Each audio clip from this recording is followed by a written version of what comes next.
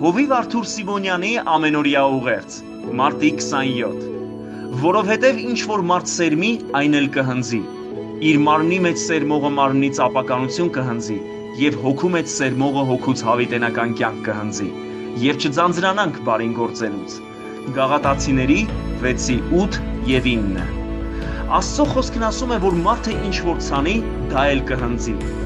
Մարմնի մեջ ցանես, մարմնից կհնձես, հոգու մեջ ցանես, հոգուց կհնձես։ Եկել է ժամանակը, որ մտածենք, թե որտեղ ենք ավելի շատ ներդրում կատարում։ Գործարար մարդիկ միշտ մտածում են, թե որտեղ ներդնեն իրենց գումարները, որ պտուղ ստանան։ Ոչ ոք հետաքրքրված չէ իր գումարները ներդնելու այնպիսի հողում, որը պտուղ չի տալիս։ Մենք շատ անգամ սերմում ենք մարմնի մեջ և մարմնից ապականություն հնձում։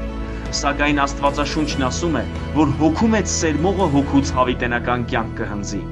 Հոգու մեջ սերմել նշանակում է ամեն օր կարդալ Աստծո խոսքը և հարատևել աղոթքներում։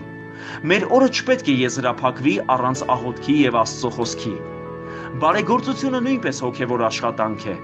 Աստվածաշունչը մեզ հորդորում է, որ չձանձրանանք բարին գործելուց, որովհետև իր ժամանակին պիտի հնձենք։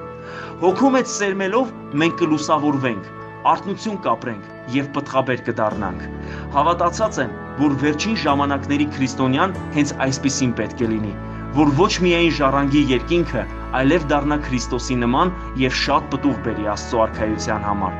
Թող Տերը մեզ լուսավորի և նրա փառքը լինի մեզ վրա, որ հարատևենք աղոթքի, խոսքի և բարեգործության մեջ։ Եղեք օրհնված Տիրոջ զորությամբ։